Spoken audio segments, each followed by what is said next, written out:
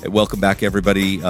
This is Civil Action. Brian Kabatek coming to you from our law firm in beautiful downtown Los Angeles, along with Sean Kanikian, who joins me every time we do one of these podcasts covering interesting civil cases that are important to the plaintiff's practice in California. Kev from the California Court of Appeal, the California Supreme Court, Ninth Circuit, and the United States Supreme Court. Sean, welcome. Welcome. Thank you, Brian. Thank you for having me on as a guest. You're not a guest. You're here every single episode. I'm like a host? You're okay. You're a host. You're a co-host. Oh, wow. That's pretty cool. Well, today we have a pretty interesting set of cases. We're going to start out with a California Supreme Court case. Do you know which one that is, Brian? I do. It's the California Supreme Court, not the United States Supreme Court. Not in Washington, D.C. Correct. And it's a case that has to do with 558 civil penalties. It's actually a pretty bad case for the plaintiff's bar. We'll talk about that. Then we're going to talk about a case that has to do with sanctions under 128.7, something that everyone should be wary of. Then we're going to talk about using statistical sampling and analysis to prove up the viability of a case for class certification. Also a bad case. A pretty bad result for the plaintiff's bar. Then we're going to talk about liquidated damages and dealing with default under a settlement agreement. And lastly, we're going to talk about attorney disqualification with perhaps one of Brian's most favorite cases, and his preference for the case has nothing to do with the subject matter. But yeah, interesting set of cases today. Should we get started with the first one here, Brian? Right, so let's talk about the first case. So we'll spend probably more time on this specific case than any of the other cases we have today. This is a case called ZB versus Superior Court. We're going to call it Lawson because that's pretty much how it's now being referred to in the legal community as the Lawson decision from the California Supreme Court.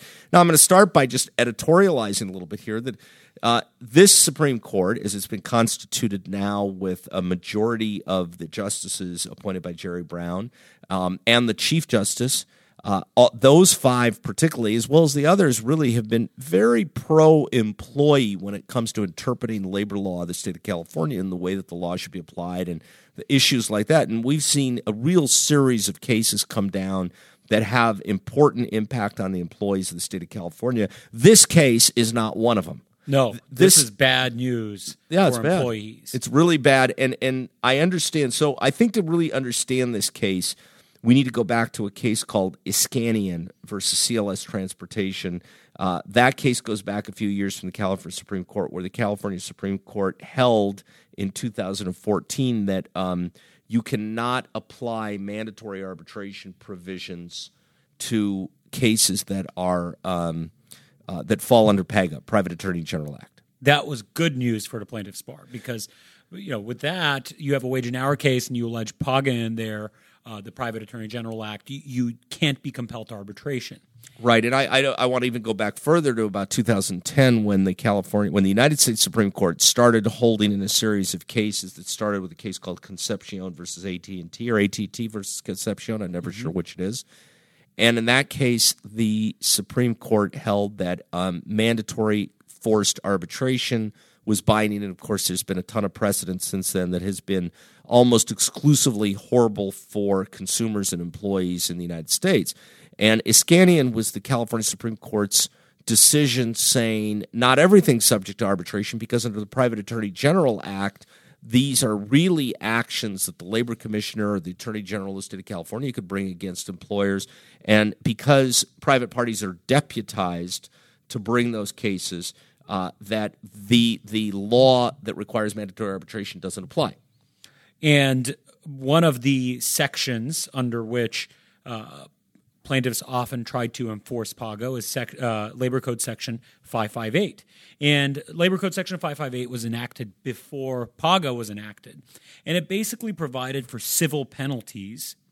And the way it's worded is for any violation, $50 for each underpaid employee, plus an additional for the first violation, plus, and this is from the actual code section, that's in addition to an amount sufficient to recover underpaid wages. And then for each subsequent violation, it's $100, in addition to an amount sufficient to recover underpaid wages. We need to emphasize here that it mentions that it's in addition to an amount sufficient to recover underpaid wages, because that's how these cases would often be brought. Plaintiff would sue under PAGA. They'd say, we're trying to collect wages and civil penalties under Civil Code Section 558. So that was the avenue for getting the underpaid wages. That was the avenue for keeping this stuff out of arbitration. Now, there's been a bit of split of authority on this question or this issue about whether you could scoop up both the penalties as well as the unpaid wages.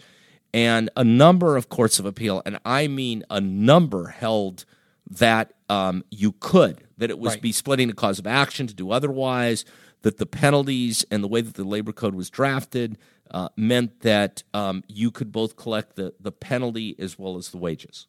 Yeah, and PAGA cases are representative actions. They're not like PAGA cases. They're not like class. They're not like class cases. You don't need to certify it, but you still represent all of the aggrieved parties. We don't call them a class in PAGA cases. We call it the aggrieved parties. So here, Lawson brought this case seeking civil penalties and unpaid wages under 558. Right, in a representative action, which meant that she was seeking them for not just herself, but for all the members of the class of employees that worked at this particular banking group, right? Yeah, and the banking group moved to compel arbitration, arguing that Lawson had to individually arbitrate her unpaid wages portion of the claim under 558 because it's not, they argued, a PAGA civil penalty claim. It's different from the penalty of the $50 for the first violation, $100 for subsequent. It's a separate form of damages, and that needs to be arbitrated because it's not proper to bring it under PAGA. So the trial court agreed. They bifurcated, and they said, you're going to have to do arbitration of the representative action for the unpaid wages. They allowed, I believe, for the civil penalties portion to proceed. Court of Appeal reversed. Court of Appeal reversed. Court of Appeal is one of the cases, this long line of cases that said, no, they're joint. You can't split it. You can't compel arbitration. Citing Iskanian, right? Citing Iskanian and citing other Court of Appeal decisions that are on point. And so it climbs its way up to the California Supreme Court. And surprisingly, in a unanimous decision, the first thing they hold is, look, we're reaffirming Iskanian. And 558 means you can't arbitrate these penalties, but these penalties are $50 for the first week and $100 for the second week. Yeah. But then it goes off the rails at that point, right? And they say, but, when you're coming in asking for your unpaid wages, that's not really a penalty. Right. They almost kind of, I don't want to say sua sponte because it was an issue, but the entire opinion focuses on the question of something even more fundamental, which is, can a plaintiff seek an amount sufficient to recover underpaid wages, as stated in 558, in a PAGA action at all? So that's what this whole opinion focuses on. And spoiler alert, that they say no. They say that those are not civil penalties; those are separate. And they, I don't mean to kind of blow the surprise here, but they ultimately conclude that it's not a civil penalty and a private citizen has no authority to collect it under PAGA. It's not a surprise. I mean, we pretty much started this by saying it's a bad terrible case and it's not a good result, and it deviates from the way the Supreme Court's been going. So the only thing now you can seek under PAGA action is what? The civil penalties. That's right. You can't even get your Section 203 penalties, which would be a full month's wages for waiting time, right? Right, no waiting time penalty. I mean, you could get the penalties, but you can't get the damages. All you can get. Could you get the Section 203 penalties of a full month of pay if it takes them at least a month to get you paid? Not anymore. So there's only one good thing that came out of this case, and I question even in my own mind how good it is. It's that the court went on to affirmatively say there's no question that people could invoke issue preclusion or collateral estoppel for if there is a PAGA action that wins, or if the labor commissioner brings an action and they prevail on that. There's no question that the employee could later employ collateral estoppel and say, well, we don't have to relitigate that you owe me that money because there's already been a finding, which I guess if you're looking for a silver lining here, that's your silver lining. But it still drives one huge problem in this case. You're still going to be subject to arbitration. Right. Right. And, the bottom line is, Sean, is that, I think that... On the wages, you're still going to be... Look, I like this Supreme Court. I think most of their decisions are good. I think I saw this decision maybe a little differently than you did. I saw this as they're trying to thread the needle on this whole arbitration issue. They know that the Iskanian line of case is going to eventually end up before the big bad United States Supreme Court, and the big bad United States Supreme Court could very easily come back and say, you've got a method here which doesn't work. And I think they're trying to thread the needle, but maybe they're trying a little too hard. I guess maybe that might be the silver lining, that they're trying to protect Iskanian by separating out unpaid wages as, no, this is not a penalty. All that you're recovering under a case that's protected from arbitration under Iskanian is civil penalties that the state would be allowed to recover. But again, I kind of disagree with that, because the statute itself, prior to the inaction of PAGA, the statute itself, which was meant only for a labor commissioner, allowed for collection of the penalty and enough to compensate for the unpaid wages. So, it's a tough decision, but I hope in the big picture it's for. And can I just say one last thing about this? Sure. The only solution to this ultimately is going to be getting Congress and the President of the United States to sign some kind of a restriction on the Federal Arbitration Act, because the Federal Arbitration Act is ruining America when it comes to and that's these slowly issues. happening. I mean, I think that's slowly happening because, again, people on both sides of the aisle don't like arbitration. All right. Our next case here is Primo Hospitality versus Stephen Haney, and the appellant is Mark Lebarle. And this is a case that has to do with 128.7 sanctions. So let's start the there. Safe harbor provision. 128.7 is modeled after Federal Rule 11. Federal Rule 11 says once you sign a pleading of any kind, you're attesting to it at some degree that it's based upon a good faith finding, right? And you can be sanctioned. Now, 128.7 sanctions are pretty rare in California litigation, and maybe someone would argue that it's too rare, that there should be more liberalism given for that. But on the other hand, it can have a chilling effect on litigation.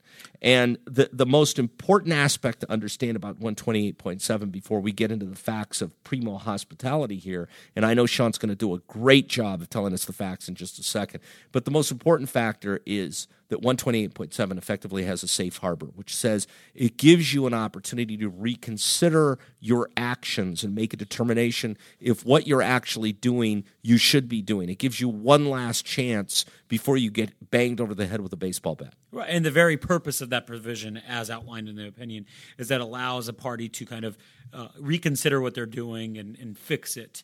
But anyway, the facts here are super interesting.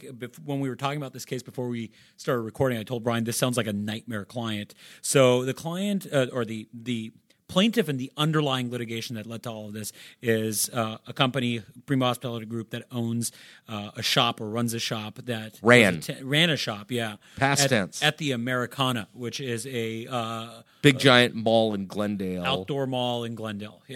Yeah. Brian's a big fan. You can find him there on the weekends. Nope, never been there. So anyway, this Primo group decides to sue the Americana because they're pressure washing and water got into their unit.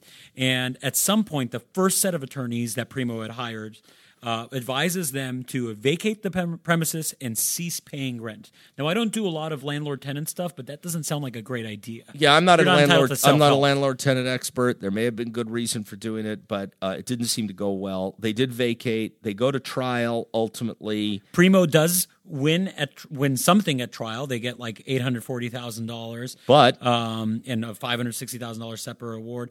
But then the jury awards the Americana even more money, over $1.25 million, and then the trial court awards Americana another $1.25 million. So ultimately, Primo is the loser here on balance. So Primo turns around and they decide to sue their attorneys here. They decide to sue their second set of attorneys, not the folks that advised them to stop paying rent and just leave. So what happened to that? Yeah, so that's a legal malpractice case. That's what a legal happens malpractice to that? case. The second set of attorneys turns around, files a summary judgment motion, says we had nothing to do with this. We're not the ones that advised them of that. In fact, they didn't even tell us their previous counsel told them to do this, and they win on the summary judgment motion. So the legal malpractice case ends. Legal malpractice case ends, and the attorneys that were defending themselves in that legal malpractice case file the 128.7 motion for sanctions against the new attorney in the legal malpractice case. Now, here's where it gets important. The 128.7 letter goes out. The time under the 128.7 letter expires. Right. And then the new lawyer enters the case. Subs. The new lawyer who ultimately tries the case to a defense verdict loses the case, and now the law firm that got sued is coming after him for 128.7 sanctions. Right. And go on. And the trial court ultimately awards the sanctions and finds that the case was without merit because these lawyers that got sued, the defendants in the malpractice case, had nothing to do with the bad advice that was the potentially bad advice that was given. And then the Court of Appeal decides to take a look at it.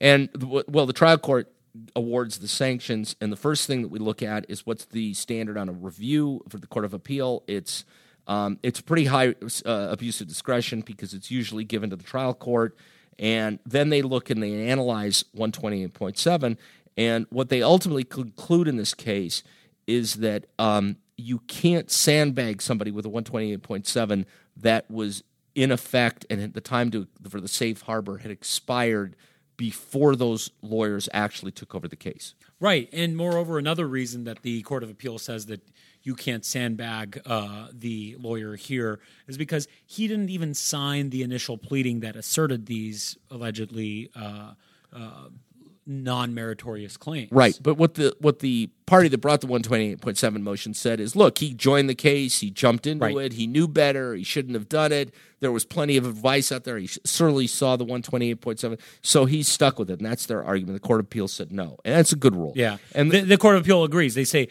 look, this lawyer may have continued to present the claims by being in the case, even though he didn't file the initial pleading. But again, the letter, the 128.7 letter, went out. And you know what gets me about this is there would have been an easy resolution of this, which is reserve the letter. Right. Reserve it. Right. And just say, hey, listen, this will give you an opportunity to get out. This is bad news. Right. We hear you're the new counsel. Here's the letter again. But all right. So easy a rule to kind of follow. One to get, no one likes getting these 128.7 letters. I always take them very seriously when we get them. Fortunately, never been hit with anything remotely like those kind of sanctions. But you should take care of them. And if you're on the other side of it, be sure that you're serving in a timely fashion. Let's go to our next case, which is McCreary versus Allstate. No, it's actually not an insurance or insurance bad faith case. This is an employment case. It involves Allstate and farmers, and at core issue here is sort of the Dynamex issue, right? Which is who is an independent contractor and who isn't an independent contractor. It's a misclassification case, that's right. And here the putative class of plaintiffs are property inspectors that allege that they were employed as employees by 3 service companies and 2 major insurance companies doing basically property inspections, it sounds like. So this has nothing to do with the claims process. It has everything to do with, I think, the underwriting process. And this is when you go out, Sean, if you actually own something and you go out and you wanted to insure it and you actually had the foresight to insure something, both of which huge leaps in our hypothetical. Yeah. But they would come out and they'd take a look at it. They'd do an inspection. They'd say yes, no, whatever. And that's what this group of people do. So they're suing, saying misclassification, and at the core of the misclassification was wage and hour violations, right? They're claiming that they're owed minimum wages, overtime, meal and rest breaks, reimbursement of expenses, wage statements, all of the things that go along with being an employee, because these companies kind of categorize them as independent contractors. Another issue in the case is whether or not they were jointly employed by the insurance companies. So I'm assuming the insurance companies hired the servicing company hires these guys, sends them out, and they do the inspections. But the key issue really here is a trial plan. So here's sort of to frame the issue in the case. It goes up to the Court of Appeal, comes back. The Court of Appeal says you have to, trial court, consider a trial plan as part of the process of certifying a case. So in order to certify a case, one of the things you have to find is manageability. Right, and you have to show that you can establish liability, and here, so it goes up 2 times. So the first time around, the class submits their class cert motion and says, we have this expert, and using statistical analyses from an anonymous double-blind survey, we can establish liability. Trial court summarily rejects this plan, denies certification. They take it up on appeal. The Court of Appeal reverses, remands, and says, no, actually consider whether or not the plan works. So it comes back, and they submit this plan, and they hire somebody who's like a statistician, does surveys. He knows what he's doing. He comes up with a survey. He comes up with a plan. He knows what he's going to do. He's going to do surveys. and it comes back to the Court of Appeal. It comes back to the trial court, and the trial court looks at it and says, no, we're not going to let it go forward. No class certification. It's not manageable because the plan doesn't address sort of company-wide practices and variations among the various inspectors. There's no way to individualize them. The plan's still anonymous. We don't know who worked full-time or part-time. We don't know what hours they worked. There's no specific records of the amount of time that they worked. And it kind of goes on down the line. And it comes up, so the court denies certification. It comes up to the Court of Appeal a second time. And here the Court of Appeal finds that the trial plan is inadequate and unfair. And so what? And this is something that defendants often argue when they're posing summary judgment. Yeah, they really do. And what they're really arguing is, but at the core, what they're really arguing is, if you can remember back to the time of the recession in the last decade, there was a phrase that went around: too big to fail, too big to fail, too big to fail. This is sort of what I call too big to certify. Yeah. Just too bad for you. Yeah. Our company's so big, you just can never, ever certify it. Yeah. You can't certify it because it's not manageable and there's no way to manage it. And I have a real problem with this. And these are really good Court of Appeal justices, really good trial judge. But I have a problem with this because the first thing they say is you can't do it. You can't establish the facts.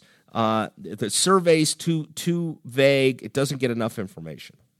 It's really unfortunate because really what's happening is both the trial court and the Court of Appeal is acknowledging that, look, there is a problematic policy here. There's a violation, but since you can't prove it on an individual level, and since defendant's not going to have the right to cross-examine every single person and present a defense as to every single person, then we can't certify it. We can't move forward with it. It's what I think should happen. It's really unfair. Yeah, it is unfair. And what I think should happen is there should be a burden shift here. That if you're the company and you're employing people and you're calling them independent contractors, there should be some shifting to the employer to say, okay, we're going to establish that these people didn't work the requisite number of hours, that they really are independent contractors, as opposed to the plaintiff. And what I would have done in a case like this, if I were in the court, is I would have said, let's deal with the first issue of whether or not they're even independent contractors. Yeah, and you can phase it like this and come up with things like that. Look, I'm sure these guys tried to do that. In fact, there's language in the opinion where they note and agree with the trial court that the statistician has come up with a carefully crafted to verify the survey was carefully crafted to verify appropriate respondents and accuracy in their responses. You know, they're complimenting his plan. How would you ever do it? They have no problem with the science. How would you ever do it? I mean, I guess the only way to do it is you'd have to get every single class member who's going to participate in the class to answer some kind of questionnaire and then make them available for cross-examination, which completely defeats the purpose of class actions. And near the end of the case, there's a word here where the class lawyers said once the subclasses are certified and liability is established, then they could submit claims by answering questionnaires, and any dispute could be resolved by a streamlined trial during which defendants could cross-examine, and that's rejected by the Court of Appeal. So the truth about this case is the court saying just too big to certify. Yeah. Yeah, it's unfortunate, and we're going to keep seeing this argument.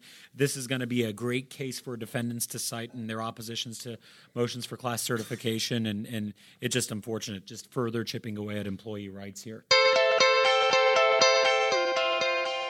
All right, so the next case that we have is Red and White Distribution versus Ostroid Enterprises. This is an interesting case that comes up after a case has been settled. It has to do with the breach of a settlement agreement or default under a settlement agreement and incorporating liquidated damages into a settlement agreement. So these two parties, Red and White and Ostroid, have a dispute. They ultimately settle the case, and their settlement agreement has a clause in there that says a stipulated judgment will be entered if the party that's making the payments defaults on their payments. Right. Something that we sometimes see in cases where there's going to be a payout or something like that down the road. Yeah. And the amount of, I believe the amount of damage, the amount of the settlement was something like $2.1 million. It was exactly $2.1 million. And then there was a default that said if you didn't pay on time, you owe us $2.8 million. And lo and behold, guess what happened, Sean? They defaulted. Right. They didn't pay on time. So they go into the trial court and they say they didn't pay on time. We want to accelerate it, and we want our $2.8 million. And the court, now this I think is important because while maybe a lot of our folks that listen don't actually do contract cases, but there sometimes are liquidated damages clause for breach of confidentiality or failure to perform or something like that in agreements that we have. And what the court focused on here was Code of Civil Procedure Section 664.6, which is the enforceability statute. But then a line of cases from the California Supreme Court talking about what's really effectively a penalty. Right. And there's case law, even not even just case law, but the Civil Code Section 1671 says that liquidated damages provisions are valid unless it can be shown that they're unreasonable under circumstances, and then as to constitute a penalty, right? Right, and if it bears no reasonable relationship to the range of actual damages, right, then it's presumed to be unreasonable. And an unenforceable penalty is a question of law, so this is a question always going to be for the trial for judge. the court to decide. Right. Yeah. And there's no specific rule, but they do look at the ratio. And here, $700,000, which is the delta between 2.1 and 2.8, in case you missed math class, is they said that's a penalty. That's good math. Too That's high. correct. That's too high. Right. That looks to be offensive. And we're not going to go along with it. And the court said, nope, you can't enforce the 2.8. You can only go back to the 2.1 because of the liquidated damages clause. But the court does suggest a way to make this type of thing work if the parties want to agree to it. What would they do? But of course, too late here because it has to be at the time you enter into the actual settlement. What they said they could have done is they could have said, both parties agree that $2.8 million is the amount of money you owe. But if you pay it in a timely fashion, according to this payment plan, we'll reduce it to 2.1. Right. And unfortunately, they got this completely backward. They just said 2.1 is the amount owed, but if you don't pay on time, unless you screw up, then you're going to pay us more money. I'm on the fence about how I feel about this, and not to sound too much like a libertarian, but I think people should have the freedom to contract. Well, the court didn't disagree with you there. Yeah. They didn't completely disagree with you. They said that the rule could be subject to legitimate criticism. And then they go on to say, but we have to follow what the legislature and the Supreme Court has said, so they're following that. And then I think they really are giving a practice tip here and say that, if you're going to do this, come up with a way that it's reasonably related. In fact, the case in the introduction has a little practice tip, or it says that this is a practice tip. It says, we publish to remind practitioners whose clients settle a dispute involving payments over time how to incentivize prompt payment properly and what may happen if done incorrectly. Okay. So now they're publishing a practice. Okay. Can we get on to my favorite case of sort of an Brian's otherwise very excited either about this. Bad or Just mediocre the day? name is interesting. This is the National Grange of the Order of Patrons of Husbandry. Say it again. I just got to hear National it. Grange of the Order of Patrons of Husbandry Versus the California Guild and which was formerly known as Grange. the California Grange Foundation. Yeah. California State Grange. Right. And California Guild and so I don't know. What is husbandry? Well, we can't talk about that on the air. Okay. Well, this is on satellite radio, so we're on satellite. We are. We have our own channel now. The Grange actually is the official name of the National Grange of the Order of Patrons of Husbandry. It's a fraternal organization that was founded at the end of the Civil War, and it is the oldest American agricultural advocacy group in the United States. They lobby state legislatures on ag, and in at least 2005, probably when you were still in college. I was. They had 2,100 chapters. Wow. And 160,000 members. So this just goes to prove that were you growing up here in Los Angeles, were you a member of the National Grange of the Order of Patrons of Husbandry? No, I don't have much experience with agriculture or animal husbandry. Well, I think you have plenty of experience with agriculture, but that's a different story. When we first read the title, we thought this had to do with people, like an organization that's really into like breeding animals, right? Right. Well, maybe. Maybe. It turns out it's like a farming lobby. But anyway, the subject matter we didn't has solely nothing pick to this. do with these what the organization. We partially picked it because of the name. Let's be true. Sure. But we only partially picked it because of the name. The other reason we picked it is because it's another one of those cautionary tales about disqualification. Right, disqualification. And so the National Grange at some point was suing the former was in a lawsuit. So the National Grange and the California Grange, the state level of the organization, was suing a former iteration, like a former charter of the state iteration. So National Grange, California Grange was suing the California Guild. Very exciting stuff. But anyway, a lawyer that worked for the National Grange, or a lawyer that worked for a law firm that represented National Grange. I'll interrupt you because this is important. I think it was a young lawyer. It was a young lawyer. And I think he worked for the law firm representing the national group, and then at some point he switched and he went to work for the law firm that was representing the state group, the former state group, the one that they were litigating against. But how much work did he do for the national group? Well, like 25 hours. 26 hours on the 2012 litigation. Doing discovery. By assisting in discovery, drafting memos, performing case law research, and communicating by phone and email with other people. Goes to the other firm. The other firm hires him. And we'll get into a couple of the details here briefly, but the upshot of the case is that the other firm gets disqualified. Hires him 4 years after he did some of that, the 25 hours of work for the previous firm. Right, and they hire him, and they end up getting disqualified for hiring a young lawyer who worked 26 hours 4 years earlier. But what the issue here is, the first thing you have to understand about disqualification, the court highlights this, is that there is a presumption. And the presumption, it's a rebuttable presumption, but there's a presumption that exists when somebody who worked at one firm goes to another and basically switching sides. But the first level of this is if that lawyer never worked on the case. So if the lawyer never worked on the case, that's maybe one level of scrutiny versus where the lawyer actually worked on the case. And the court says, look, we're not stupid. We know that lawyers talk in their law offices, except in ours where they're not allowed to talk. Right. In fact, in order to seek disqualification, you don't need to show that the attorney even has confidential information. You can seek disqualification if you just show that. That's peeking behind the curtain, and that would be like, well, tell us what you know. Right. But the real problem here was that the law firm that hired the young lawyer erected some kind of an ethical wall, which used to be called a Chinese wall, but that's now become disfavored. Right. So even though there is a wall of China, but the ethical wall to wall off the person. Mm-hmm. But there's no evidence that they did it at the time the person came to work there, even though they knew that he had worked on this other case. And it looks like it was done after the fact, and it was done in response to the complaints.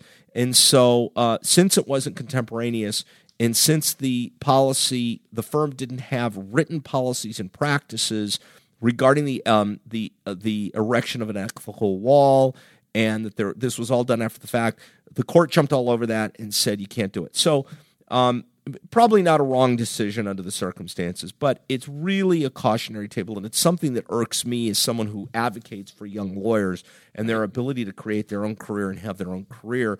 I'll just use one example, which is some young lawyer gets out of law school, goes to a firm that represents insurance companies, not insureds, but carriers, and then at some point wants to go over and start doing plaintiff's work and ends up at a firm that may or may not sue insurance companies. Well, that firm's going to be prevented from ever suing that insurance company, even if the lawyer worked 26 hours on discovery years earlier. And even if it's disclosed, and even if an ethical wall has been put up. So a lot of challenges there, both for the owner of the firm, and both for the young lawyers. So that's a cautionary tale. Be careful where you work. Be careful what you do, and always inform people when you're moving. When you're hiring people, or when you're hiring people, always ask them. What they worked on, particularly if they're a firm that's on the other side of cases that you typically handle. So that's all we got for today. Unfortunately, I didn't work for an insurance company, so Brian had no excuse to not hire me. I've got plenty of excuses, but that's all we got for today, Shant. This has been great. We do this on a weekly basis, trying to bring you up to date on new cases. We'll have another one coming soon. Sean, tell people where they can find us. We're online at kbklawyers.com, and you can find us on all social media platforms. You should also check out our website to see about upcoming seminars that we do. We do free CLE seminars. You can come, listen to us talk, eat some free food, drink some free wine, I think, and get some CLE credit. And we'd love to hear feedback from you both, whether it's coming to seminars, emailing us. We'd love to hear any questions you may have or any suggestions about cases you want us to cover. So thanks for tuning in. Next time.